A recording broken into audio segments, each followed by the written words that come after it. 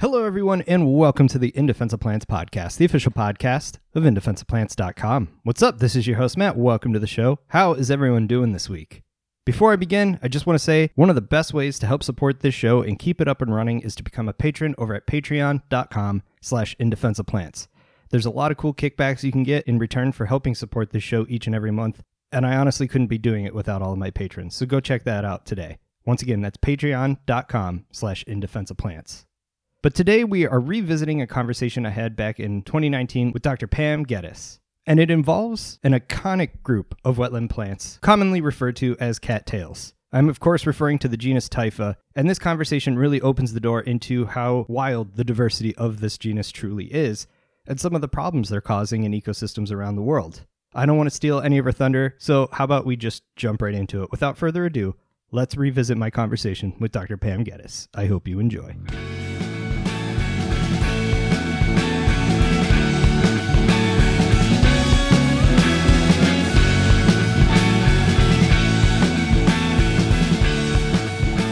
Thank you so much for coming on the podcast. How about you tell everyone a little bit about who you are and what it is you do?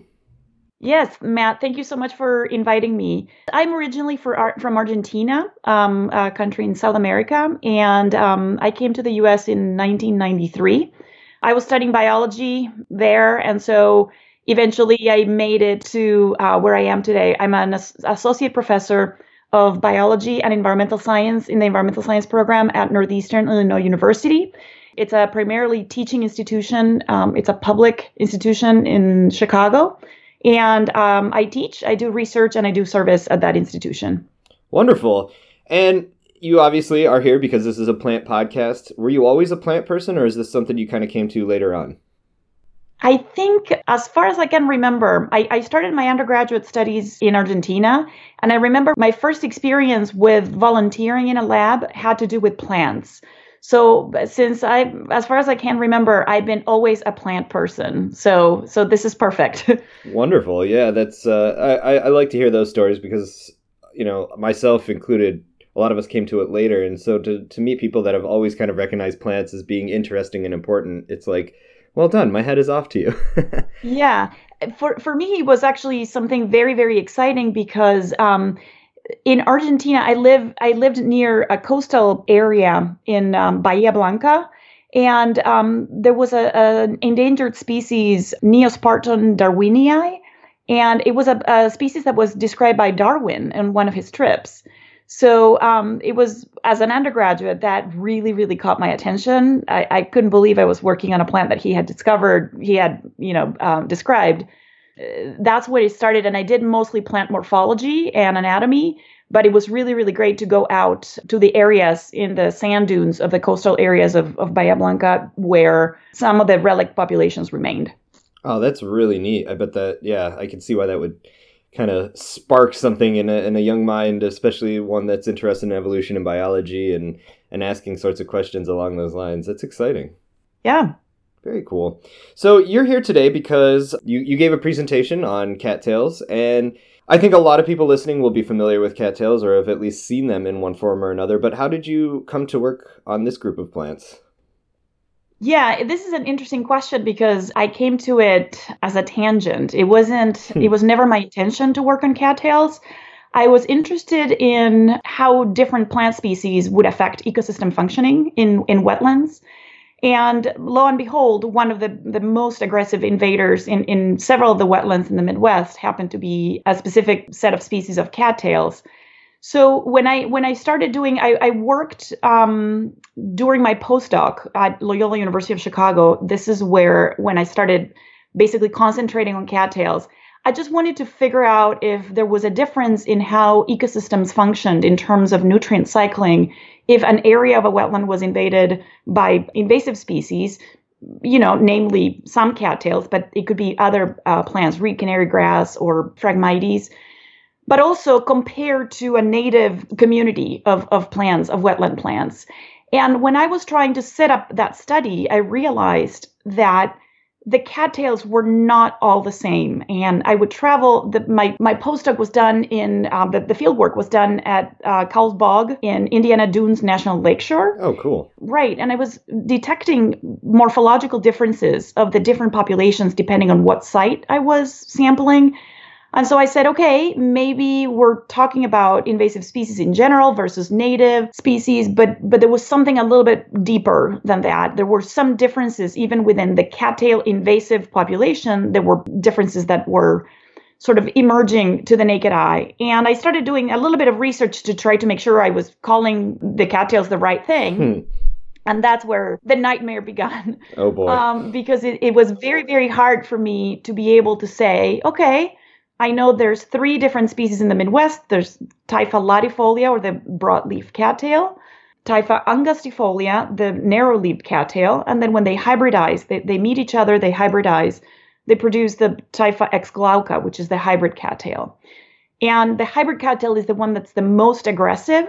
So it was fairly clear, by looking at other things, and I started looking and observing a little bit more about the dynamics of the spreads of these cattails, that there were other differences in how invasive they were. But morphologically, if you look at some keys, the major things that people in the field look at, and I'm going to make that clear, without any microscopes, without any having to process any samples, you look at 2 major things: how wide the leaf is in the different cattail species, and how big is the gap between the 2 inflorescences. So the male inflorescence is on top. Each inflorescence has about between 200,000 to 500,000 flowers. Whoa. And the female inflorescence is at the bottom. And so these look like the hot dogs of a typical cattail that you see on the side of the road.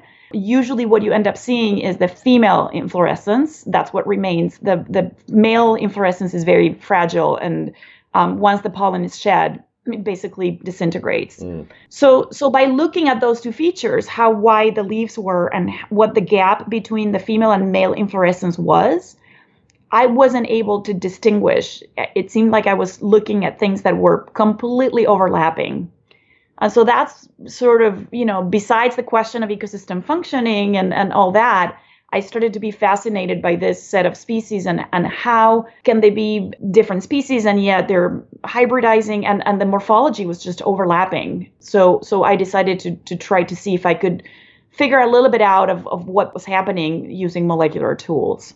Wow. And that's really interesting that this was kind of sort of just a progress that you didn't intend to, or at least you stumbled upon this and realized how many more fundamental questions there actually were. Because when you're thinking about ecosystem function and invasive species, it really helps to know which ones are native, which ones aren't, and which ones are hybrids. And to be able to identify them is one of the biggest first steps. And as you so wonderfully put it in the beginning, that's kind of where the nightmare begins. And so this is really fundamental work to start actually being able to ask the questions you originally set out to ask.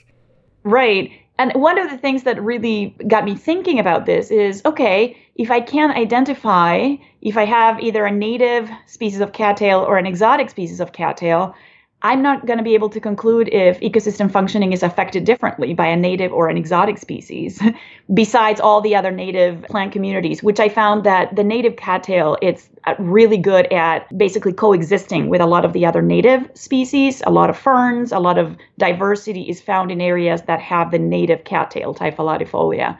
And that is not true when you find mostly stands of Typha angustifolia or Typha glauca. They end up somehow eliminating a lot of the native biodiversity. So yes, it was a very simple question. Can I identify what I have in front of me and to then be able to basically conclude about how those species would affect ecosystem functioning? Yeah, very important. And obviously this has sort of consumed a lot of your research interests, and that's for good reason. But backing up a little bit and thinking about cattails as a whole, where did these other 2 species come from? Or, I mean, we at least know one's a hybrid, but we do have a native one, and you said it gets along, and there's a niche for it here. But then there's this other one that came over. Did it get here intentionally? Where did it come from? What's kind of the backstory on this?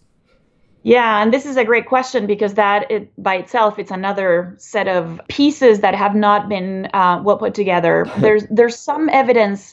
So depending on what references you look at in the literature, a lot of people suggest that this is a European. Typha angustifolia, the narrow-leaved cattail, is an European species that presumably came to the United States on the eastern seaboard with European settlement. So part of the issue there is that we have assumed that this is an exotic species that invaded in the 1600s. That is an issue that we had assumed for a long, long time. There's a couple of people and a couple of research groups, I should say, that have been looking at pollen records. And the evidence suggests that depending on what you're really looking at, and this is another one of those black boxes, looking at pollen as remnants from previous times can be a tricky research endeavor, just because what you're finding has to be calibrated with other things. And so by looking at pollen grains in sediment cores in soils, a couple of groups of people, of researchers, have found that Typha angustifolia perhaps has been here all along. So people that are against that point of view argue that you can't really tell apart the pollen of the Typha angustifolia, the cattail, versus another plant that's related to it, Sparganium. Oh. So there's a lot, the jury's still out there. We still don't have solid evidence to suggest one way or the other. However, the way that I think about it is, regardless of where it came from, it's evident by just looking at the distribution of Typha angustifolia, this presumably exotic species, that it behaves invasively. And this is where some of these alternative definitions about invasive species may become handy.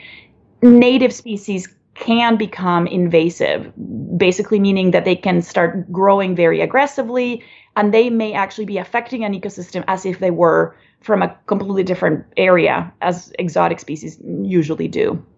So even though we don't have evidence to suggest either way, my sense is that perhaps, yes, it has been here all along. However, somehow it has spread in such a way that we consider its spread being invasive. And so it basically decimates or reduces the native biodiversity of wetlands once it basically reaches those areas. I'm really happy you brought that point up, because it makes such a good distinction for those that like to give pushback on this invasive species issue and kind of viewing all species as, well, if they're growing here, that's not a bad thing. And when you think about it from a scientific and especially from a conservation perspective, it's really about the behavior that you mentioned. Whether it's native or not, something has changed, or at least we've done something that suddenly it's now growing or doing something to the detriment of diversity as a whole or ecosystem function as a whole. And that's really where the jumping off point is for these sorts of scientific investigations and conservation endeavors, is how is this plant or animal even behaving in the context of the whole ecosystem? And if it's really starting to harm function, that's when we have a problem. Right. And I think you brought up a fantastic point. So what we see from the pollen record, even if, let's assume that, the plant has been here forever, it's a plant that's native to the United States. We see in the pollen record that there's an explosion of that pollen availability. So the concentration of pollen per gram soil goes up really, really high during the early 60s, 50s, 60s, 70s. And so it indicates that as we see a lot more globalization and development, we see that there's an increase in the thriving of this particular species. So it may be related to human disturbance. And even though it's a native species and it was totally fine, some of the anthropogenic activities have actually led to its booming and becoming and behaving invasively. So this is a species that's certainly benefited from the hand of man, whether that's if it was translocated in the first place or it's because it found a niche where we were disturbing and disrupting wetland communities or creating human activity sort of things. Yeah, and one of the major things that people tend to talk about is there's some early records that indicate that Typha angustifolia, the exotic or native that behaves invasively, has become so predominant after we started salting roads because it has a wider tolerance for salinity. And so We know that, starting on the eastern seaboard, it has migrated westward in the country. And in many of these cases, you find an increase in salting of roads as a de-icer in winter conditions. So that's one of the anecdotal ways. There may be a lot of others. People that argue that it came with European settlement assume that they were used, the leaves are really tough and fibrous. And so they have been used in many, many instances for basket weaving, for fiber content, but they're also edible. So the rhizomes are edible. The pollen usually makes a really good addition to any type of flower. And I actually had a faculty member in my department that brought me a bunch of pollen that he collected, and he actually made pasta with some of the pollen from cattails in general. We didn't really know exactly what species he had collected pollen from. It wasn't very tasteful, actually. It wasn't very tasty. So, but it's interesting because these plants have had a very important niche in Native American culture. A lot of the references to these plants put it in a very prominent ethnobotanical situation where the plant has been used widely for many different uses, including not only food, but shelter and decorative pieces such as basket weaving and other things like that. Wow. So this is something that humanity has sort of had a long history with, both native and exotic, and has many different uses for. But unfortunately, often what our value system seems to center on isn't necessarily what's good for ecology and ecosystems as a whole. But in thinking about how this trajectory sort of changed when you realized that you needed to start considering what was going on here with different species, potential hybrids, what was really the next step for you to take with this research? I mean, where did you go from there, and how did you go from there? Right. So the first thing that we started thinking about is there any other way that we could find out what each species is? Can we more reliably, without looking at morphology, get to what species we're dealing with? I think you mentioned it at the beginning, from a conservation standpoint, which eventually this is what I hope my research can inform. Can we decide what species to eliminate and which ones to advocate for? So, perhaps the native species, which may be struggling, that's the one that we need to pay attention to. And we should eliminate perhaps the glauca, which is the hybrid one, or even the angustifolia if it's behaving invasively. Yet, if we can't recognize what we're dealing with, there's no action that we can initiate just because we don't know what we're dealing with. So at that particular point, it became clear that molecular analyses that are based on the plant's DNA, would potentially be a lot more promising than just looking at the morphology. Now, I always highlight the fact that I still rely on morphology. Morphology is such a natural way for us to classify things in nature. And you go to the plant, you look at the plant, and your mind is instantly making connections of how wide is the leaf, what is the gap between the inflorescence. And so the morphological ID never came something obsolete, and I still to this point use it to start thinking about what kind of population I'm looking at. Yet I always go back to the molecular analysis to try to see what we're getting out of that analysis. And in short, I don't know if you want me to go into the specifics of what we do in terms of looking at their DNA. Sure. Is that yeah, let's hear it. So we look at non-coding regions of DNA. Basically, they don't have any specific purpose, to put it in a more colloquial way. These sequences of DNA are repeating. So, for example, we may have two nucleotides repeating, for example, AT, AT, AT, AT, for a certain length. And we call these repeating regions of the DNA microsatellites. And microsatellites have been very helpful at identifying species because they're inherited. And it's very easy for when DNA is replicating to make very, very small mistakes. And those mistakes get perpetuated as plants continue to reproduce in multiple generations.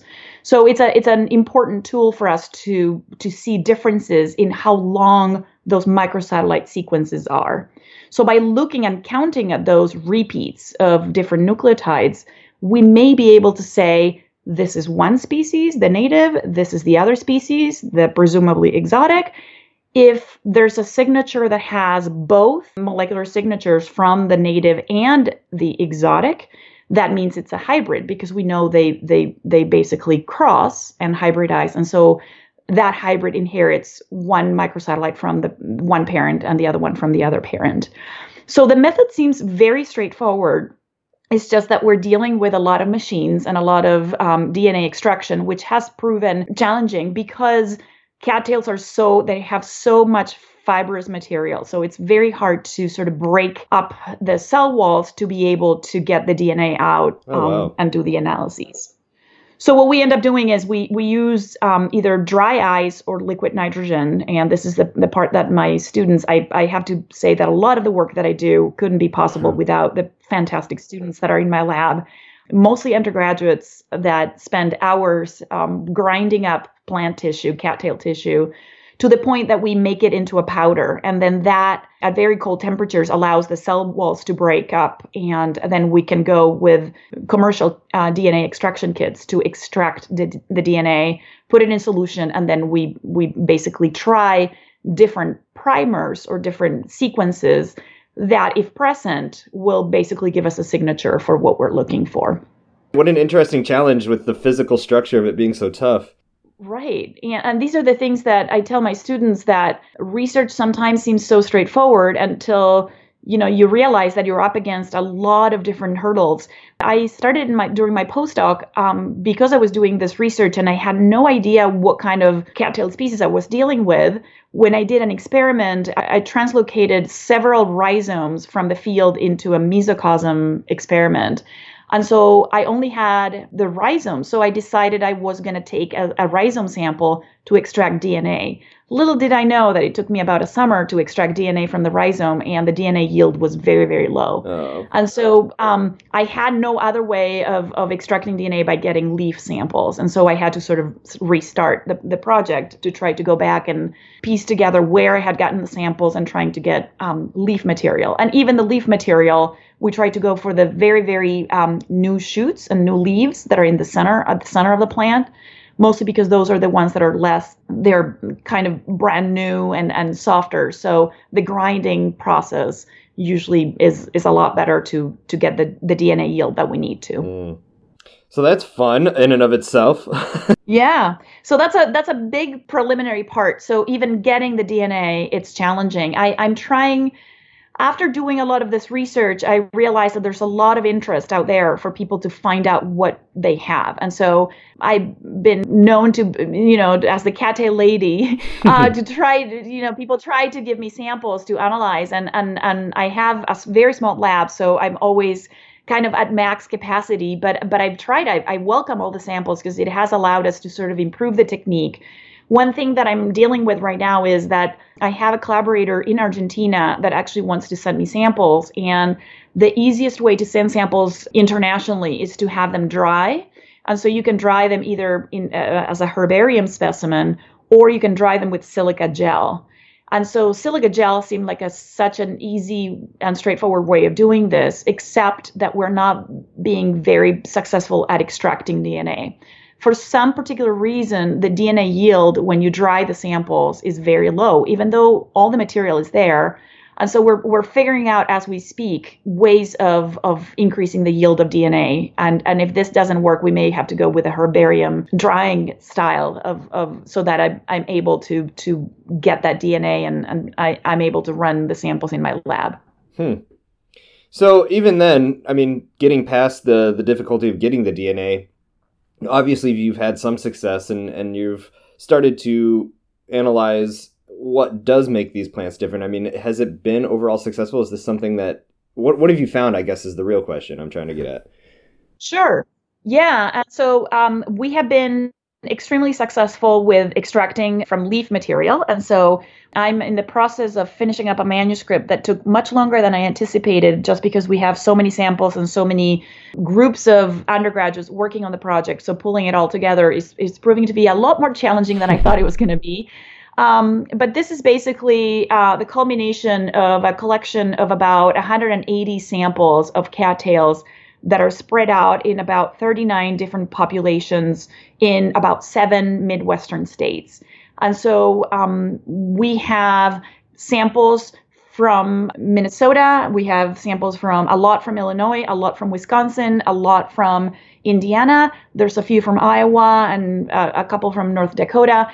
Those 180 samples have been processed. And what we're finding is that, first of all, the major research question had to do with what species are we finding in the Midwest. It was clear from my work in Indiana and in Indiana Dunes that we had more than one species of cattail, and I wanted to make sure that I was being true to the fact that that diversity existed and that I could pick it up morphologically, but I wasn't comfortable saying exactly what species it was. So part of the project extended into finding out what kinds of species do we have in the Midwest. Can we find evidence of hybridization between latifolia and angustifolia? And so when we started doing the molecular work, we soon realized that we had very few of the pure species. So for example, out of those 180 samples, we found that Typha latifolia, the native cattail, was only about 11% of those samples. Oh, whoa. The exotic, presumably exotic Typha angustifolia was about 5% of those samples.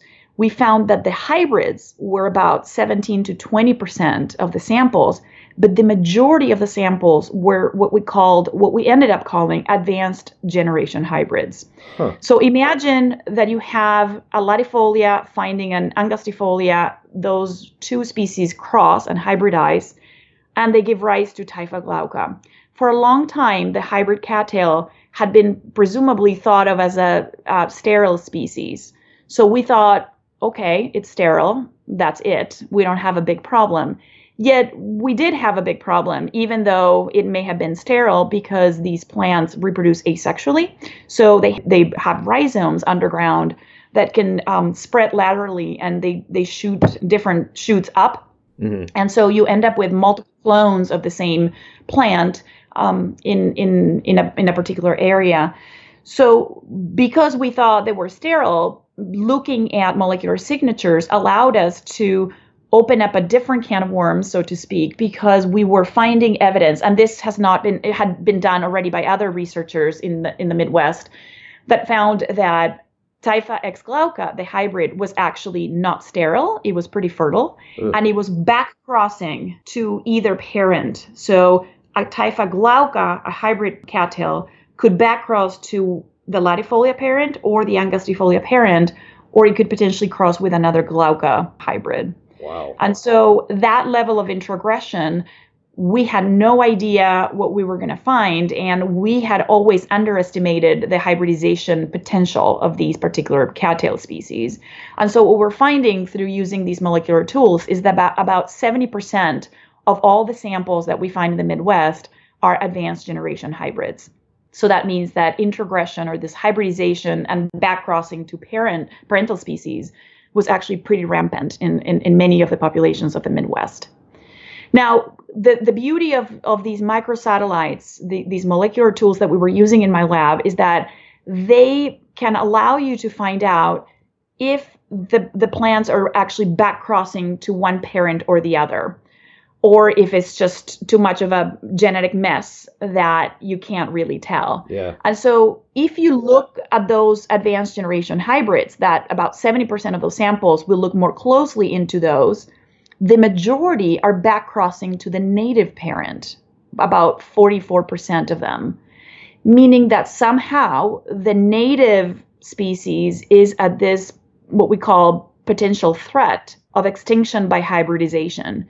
If we continue having hybrid cattails backcrossing to the native parent preferentially, we may be losing the integrity of the native species, which is the one that presumably we want to protect, just because it's the one that gets along well with other wetland plants, but also because it's potentially the iconic cattail that you see in so much of the literature, that it's in many, many different wetlands. I always joke that all the children's books that are showing frogs or wetlands or ponds, they have an iconic cattail behind them in the illustrations, and I always say that that's probably the native cattail because there's only one or two of those, and there's a lot of other plant diversity with them. This is completely non-scientific, but I'm hoping that that's the way it is, and that's the way we think of healthy ecosystems, healthy wetlands, with having a biodiversity of wetland plants that help those wetland ecosystem-wise, so functioning in a way that allows those wetlands to be pretty healthy in terms of ecosystem health.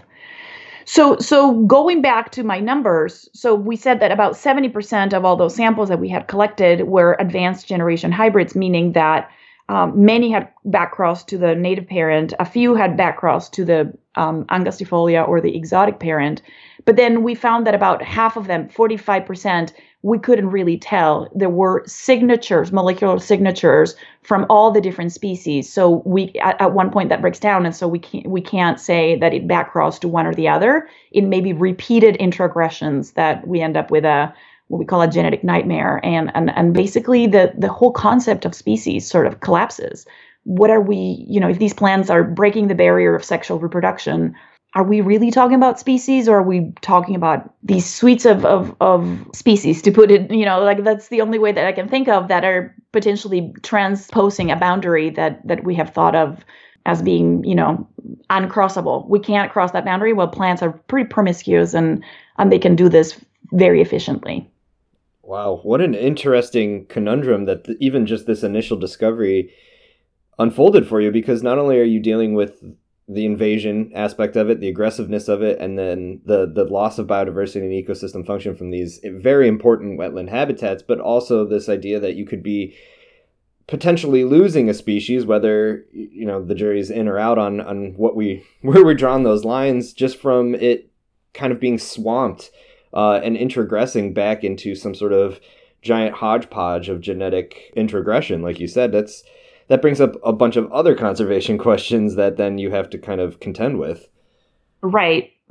And this is the part that really upsets managers and restoration ecologists. Unfortunately, they look to me for answers, and the only thing I'm doing is I'm posing an even bigger problem.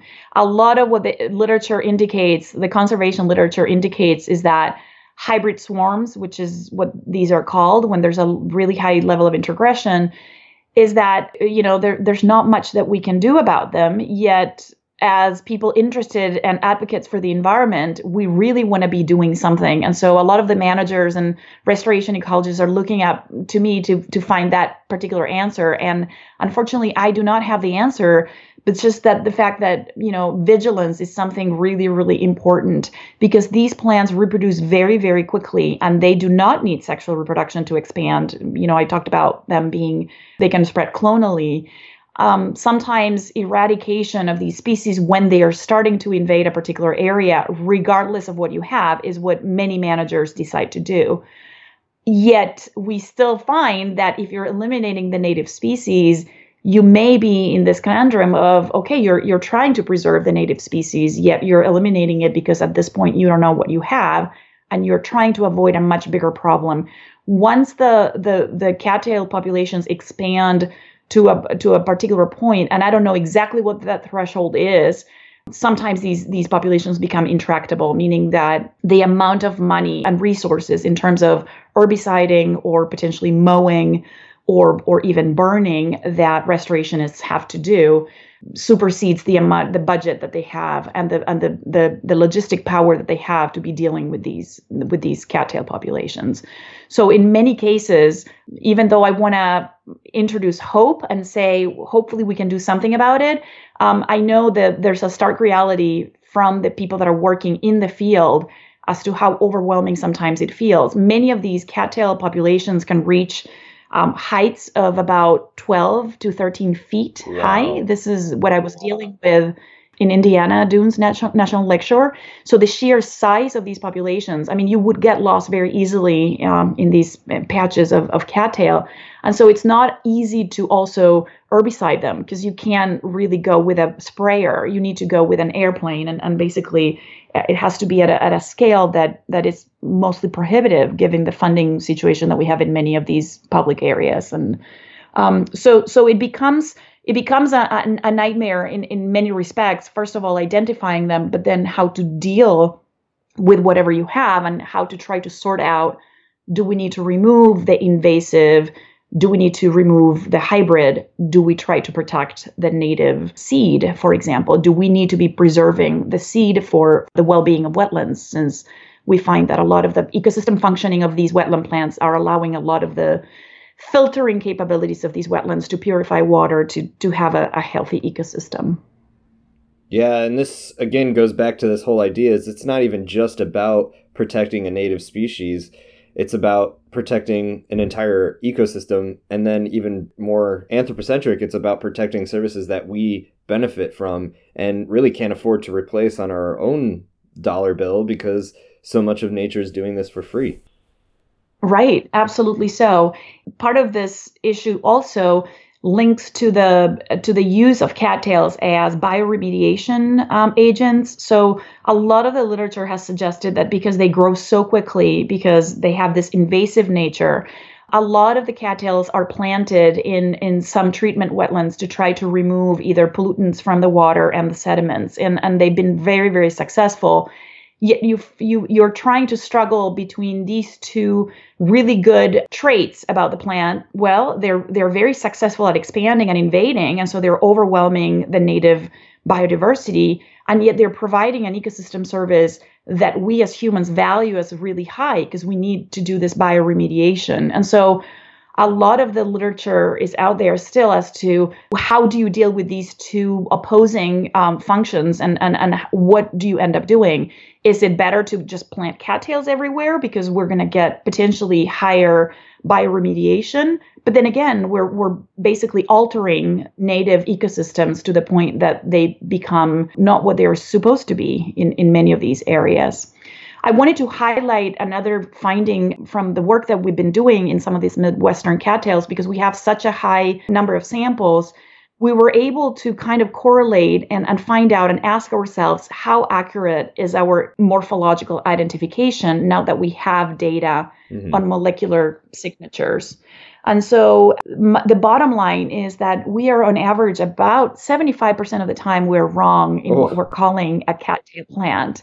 And so this becomes kind of a line of horror in many talks that I give, because people rely very heavily on what the plants look like. Yeah. Morphologically IDing them, and I'm only referring to the width of the leaf and the gap between the female and the male inflorescences. Just to let you know, there's a few other ways to look at what the plants could be. So you look at the actual flowers. You can look at the actual pollen grains. I still find that it's not a very clear cut, and it requires a lot of either microscopes or preparation of the samples that becomes impractical when you're out in the field. And so I've been an advocate of trying to figure out, just with these two features that you can readily see without even a magnifying glass out in the field, how does that relate to the signature, the identity, molecular identity of the plant? And so we find that, for example, for glauca, for Typha X glauca, the hybrid, we're 78% of the time we're wrong. For angustifolia, we're 91% of the time we're wrong. And the most important issue here is that we're wrong because we're calling it either angustifolia or the hybrid cattail, when in fact it's an advanced generation hybrid. Our eyes cannot detect minute differences in that, repeated hybridization processes or introgression that the plants are going through. Right. So even though I'm an advocate for not getting rid of the morphological identification, I say that you have to take it with a grain of salt and you have to look at other things. Some things that have become helpful for me is looking at what other plants are growing in the same community where you have the cattails. So remember, I said at the beginning that the native cattail is usually a good player and usually coexists with a wide variety of native plants. And depending on where you are, that native list could be very different. But if there's quite a bit of biodiversity and there's not a choking sensation of having so many cattail plants around you, you potentially are dealing with one of the natives if this also corresponds with pretty wide width in leaf and no gap between the two inflorescences. We are actually correct the majority of the time. We're the most successful at being correct at identifying the native cattail morphologically. 27% of the time we're correct. So about 30% of the time we're identifying them correctly. And so this is important because our eyes are the first thing that we go out in the field. We're looking at the plant. We're saying, okay, this looks like it could be a native species, yet looking at other things nearby may also help in that sort of from a more holistic ecosystem perspective. What is the community of plants looking like? We have a wetland. If it's a monoculture of cattails, chances are is either the Typha angustifolia, the presumably exotic species, or it's the hybrid. So at some point, we may be able to see remnant populations of the native and the angustifolia, the exotic, or perhaps it's already hybridized so much that we can't really find the parental species as pure populations. Wow. That's a lot to take in. And again, until you do this sort of work, until you ask these sort of questions, it's anyone's guess. Even though you've realized how inaccurate it can be sometimes, at least you have an idea. And I think from an ecosystem function and ecological and evolutionary standpoint, it's really intriguing that so much of what you're looking at, the vast majority of it, are these back crosses, these advanced hybrids. And thinking about hybrid vigor, you would expect maybe the initial cross to combine half of each species and be super aggressive and the most successful. It is interesting to think about that. The ones that are doing the best, the ones that are spreading the most and potentially doing the most damage are these ones that have back crossed to one or the other subsequently more times. And do you have any indication as to why those back crosses then do so much better or outperforming so frequently? Yeah. That's an excellent question, and it's something that in the future I'm hoping we can address. We in the scientific community, I'm hoping I could do this. I'm going to tell you what some of the challenges are in cultivating these cattails. First of all, they're very, very big. They tend to be very big, and so you need really big mesocosms. And I tried it, and I was very effective at killing them. I don't know. I know what I did. I was using well water to water them, and the well water was contaminated with stormwater from the city, and it had a lot of salt. So salt is something that will kill them. But it will kill everything else. So it's not a very good solution to the cattail dilemma. Yeah. However, I think the ideal situation would be to try to do these crosses and then experimentally determine this hybrid vigor. We see it very clearly in the first generation hybrid Typha X glauca. Yet, as you mentioned, we are seeing that they continue back crossing, and evidently they're pretty successful. But there's no work today to sort of find out what exactly is it that makes them so successful. And so we are lacking some of that information about. We know, for one, for the hybrid cattail, that it does much better in many different areas, much more so than the parental species. So, for example, if you're looking at water availability, the hybrid can do very well in really dry areas and really, really wet areas. And so the flexibility in terms of niches is a lot greater in the hybrid than in the parental species. Yet we lack the information to be able to know exactly what is it about these back crosses that's allowing these hybrids, advanced generation hybrids, to continue to be so successful. Wow. So that's something that I'm hoping we can address. And just as a disclaimer, I'm doing some of the work here in the Midwest. There's another group in Canada that's doing similar work, and they have found very similar results to what we're finding. And the idea is these plants are there's 37 species, recognized species of cattails worldwide. Oh, wow. The United States has only 4 that are here. So the 3 in the Midwest, latifolia, our native, angustifolia, which presumably may be exotic, and the hybrid. But also we have southern cattail in the areas in Florida and Texas. There's Typha domingensis. And I bring this up because of this cosmopolitan distribution of cattails, because of globalization and because of potentially global climate change. We're finding anecdotal evidence that Typha domingensis, a species that has been restricted to the southern portion of the United States because of climate, we're finding evidence of it being up here in Wisconsin, and there's another record in Ohio. Now, this is a very early record of these plants being here, but it coincides in 2012 to 2013. This is when we detected one population in Wisconsin, in Middleton, Wisconsin, and another one in Ohio. And so We are trying to figure out if some of these molecular markers allow us to identify this southern cattail as something different from the species that we find in the Midwest. Because there has been some evidence from the 80s that Typha dominans, the southern cattail, can hybridize with latifolia and angustifolia. It's very, very likely that once this species makes it up here, we may start seeing this hybridization happening. These plants are very, very prone. They have a very innate capability of hybridizing with other congeners. So we are expecting that this may be a very good way for this plant to, even though it's native to the U.S., it shouldn't be here. It was restricted to the southern area of the United States. So seeing up here, it's a little bit unsettling. And we fear that this hybridization capabilities will allow it to get established and add to this potential hybrid swarm that we're seeing in the Midwest. I have to add that the southern cattail is not the only one that we have discovered up here. As of last year, we were very successful at identifying one of the very tiny cattail species, dwarf cattails. Mm-hmm. The species is Typha laxmanii. It's a species that comes from China, from Asia, and it was brought intentionally because it's a beautiful ornamental. I always joke that the Midwestern cattails, the inflorescences look like hot dogs. The laxmanii, they look like when you go to a cocktail, the cocktail sausages. They're very, very tiny. They're very pretty. It's the common name is graceful cattail, and for a reason. It's a very graceful plant. It's used as a decorative plant. But we found a population that had sort of escaped cultivation. And so immediately we were able to apply the molecular tools, and we identified it as something very, very different from the species in the Midwest. So these patches were eradicated very successfully, and we're in the process of publishing these results.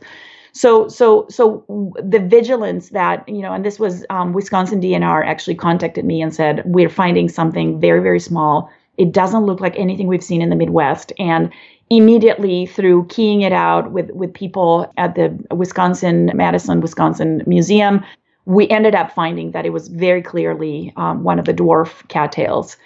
Yet looking at these resources, the problem continues to be a complicated problem, because while looking at the dwarf cattails, we found that there's about 27 different synonyms for these plants, meaning that people call them different things. And so even the naming of the cattail species, knowing that we have 37 different varieties or different species in the world, it provides a challenge because we're calling the same thing different things. And so this begs for more molecular work to try to sort of solve or figure out or refine the taxonomy of cattails around the world.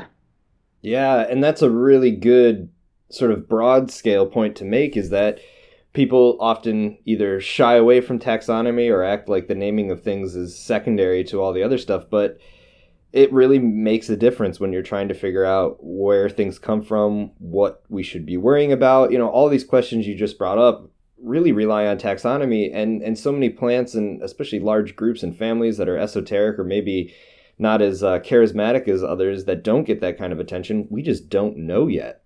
Right.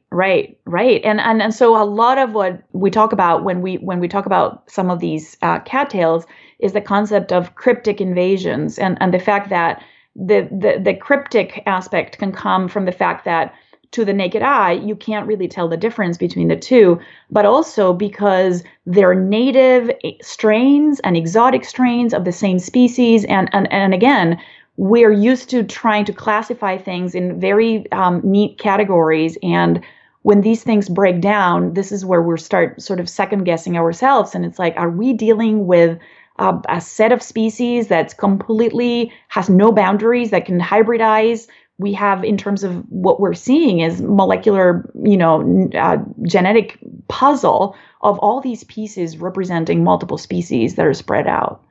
So it's a lot of food for thought, and I usually bring these examples to my classes as I'm teaching ecology or conservation biology or environmental science, and ask my students, we tend to have a very negative connotation towards invasive species. We don't like them. They They have a negative impact on our ecosystem. They decrease biodiversity. Yet from a Darwinian point of view, they're the winners, and they're able to figure out a way to be successful no matter what you throw at them. Any different environments, they're succeeding. And so trying to remove that anthropogenic connotation from invasive species and sort of looking at them objectively. Yet I think the bottom line here is that a lot of why they're successful has to do with certain behaviors that we as humans have, or certain practices that we have done that allowed for this globalization and sort of expansion. These invasive species have broken that dispersal filter because we introduced them in many places. And so we have a lot to do with these species being successful. And so this is where the negative connotation comes in. If it was a natural event, well, we could argue differently, but because we know that a lot of these species have been brought in and we're not being careful about what we're doing in many instances, these invaders are giving us the problems that we're basically facing right now. Sure, and that's an important distinction to make here is that, yes, science can tell you and help you inform your value judgments, but at the end of the day, value judgments are human-applied concepts. But if you think about ecosystem health and biodiversity, these things that we can kind of measure to some degree or another, you can start to see where the detriment plays in. And you've made the perfect distinction here. Is it something we've helped along, or is this something that nature would have done on its own even if we didn't get involved? And that's an important place to know, and an important place to start at least having a little more nuanced conversations about the invasive species issues like this. Yeah, absolutely. And again, we're not alone. So cattails are not alone. Reed canary grass, purple loosestrife, and Phragmites, or the common reed. These are species that have similar problems, even garlic mustard, even buckthorn, not only wetland species, but a lot of other plant species, a lot of other invaders that are basically dealing with a situation where hybridization is common, where they're very successful, and where eradication is actually very, very hard. So these are plants that keep a lot of people up at night, and we're hoping that by trying to find more and more about these hybridization patterns, what makes them successful, we can start sorting a little bit of these problems out. Or I guess that's what I'm hopeful for. I mean, it's great. I feel like I'll never run out of questions to ask with a cattail group. I mean, there's always something that you can be finding out to make sure that we are not only addressing very basic questions about what a species is, but also things that have a very applied scenario in conservation biology, which is ultimately what we're trying to look into. Yeah, it's amazing to see how this sort of accidental or unintentional question, or to set the stage for what you eventually wanted to do initially, it's amazing that such pioneering work has opened so many different doors into so many different fields, I guess, from restoration to ecology to evolution. How often does that actually happen? And did you ever see that coming for yourself when you initially set out? No, and this is the perfect example I give to my students. I had no idea I was going to end up talking about this. I mean, I was trained as an aquatic ecologist, community ecologist, and that's great. But I never expected, had you asked me 20 years ago, are you going to be working on cattails? I would have said, no, I don't think so. I was, doing a lot of other things, but it's amazing how some of these puzzles that are sort of in front of you sort of kind of direct the direction at which you end up taking. And it's research that allows me at a teaching institution to be able to train multiple students in a lab setting. Yeah, of course, perhaps having a lot more funding and really bigger facilities would allow us to do a lot more. By the way, I need to acknowledge that a lot of the analyses get done in-house at Northeastern Illinois University, but also we have a fantastic collaboration with the Chicago Botanic Garden, which allows us, I'm a research associate there, they allow us to use their gene sequencer, which, it would be prohibitive for us to have one. And this also opens up opportunities for a lot of other undergraduates to sort of continue work, and the networking that happens with staff and faculty at the Chicago Botanic Garden is actually something that I really, really value in my career. Yeah, these sorts of things cannot happen without collaborative efforts and multiple hands getting involved. And that's what's exciting too, is that you don't necessarily have to be on the academic track to make an impact here or to have input or for this to affect you in some way or another. There's a lot of different avenues if you're going to be in the environmental field where this becomes really pertinent and stuff that's really worth talking about and understanding a lot better than we do today. Absolutely. Wonderful. Well, Dr. Geddes, thank you so much for talking with us. If people want to find out more about this work and stay on top of it, how do you recommend they find out more about you and your lab and your collaborations? You can actually Google Pam Geddes and Neiu, and we can list my email address if you want on your website. It's p-geddes@neiu.edu, and I welcome any feedback and any questions, even if it's from a just discussion point as to what this means. I've had really, really great conversations spanning from how do I get rid of cattails? I've been inundated by cattails to, I knew a friend of mine that used to cook with flour made out of rhizomes. And so any of these, I'm passionate about these plants, and I really welcome any collaboration or any feedback that people may have about these plants or ecology in general. Fantastic. Well, again, thank you so much for taking time out of your schedule to talk with us. This has been enlightening and, again, I think opens a lot of doors to questions that people can ponder for years to come. Yes, thank you so much for inviting me. It's a great series, and I highly commend you for continuing this very important work of disseminating what plants are all about. Well, thank you very much. I appreciate that. All right. Well, you have yourself a great day. Thank you so much, Matt. All right, wasn't that fascinating? Well worth revisiting. I thank Dr. Geddes for taking time out of her busy schedule, and as always, please check the show notes so you can find out more relevant information for this discussion, as well as all of the other discussions I have on this show. All of those links can be found over at indefenseofplants.com, where you will also be able to locate the myriad ways you can help support the show and get something in return as well. As I mentioned at the beginning, you can become a patron over at patreon.com/indefenseofplants, or you can pick up a copy of my book, some of our customizable merch, and stickers. All of those links are in the show notes as well. Just go check out indefenseofplants.com. Speaking of supporters, I do have a shout out to the latest producers on this podcast. A big thank you goes out to Laura and EJ. Both of them signed up at the producer credit level over at Patreon, and because of that, they are doing the most they can each and every month to give the show a future. So a big thank you goes out to Laura and EJ, as well as all the other patrons that kick in a little bit each and every month. I couldn't be doing this without them. But that is it for this week. I thank you all for listening. Make sure you hit that subscribe button and keep checking back in. But until next time, hang in there, stay healthy, and get outside if you can. This is your host, Matt, signing out. Adios, everyone.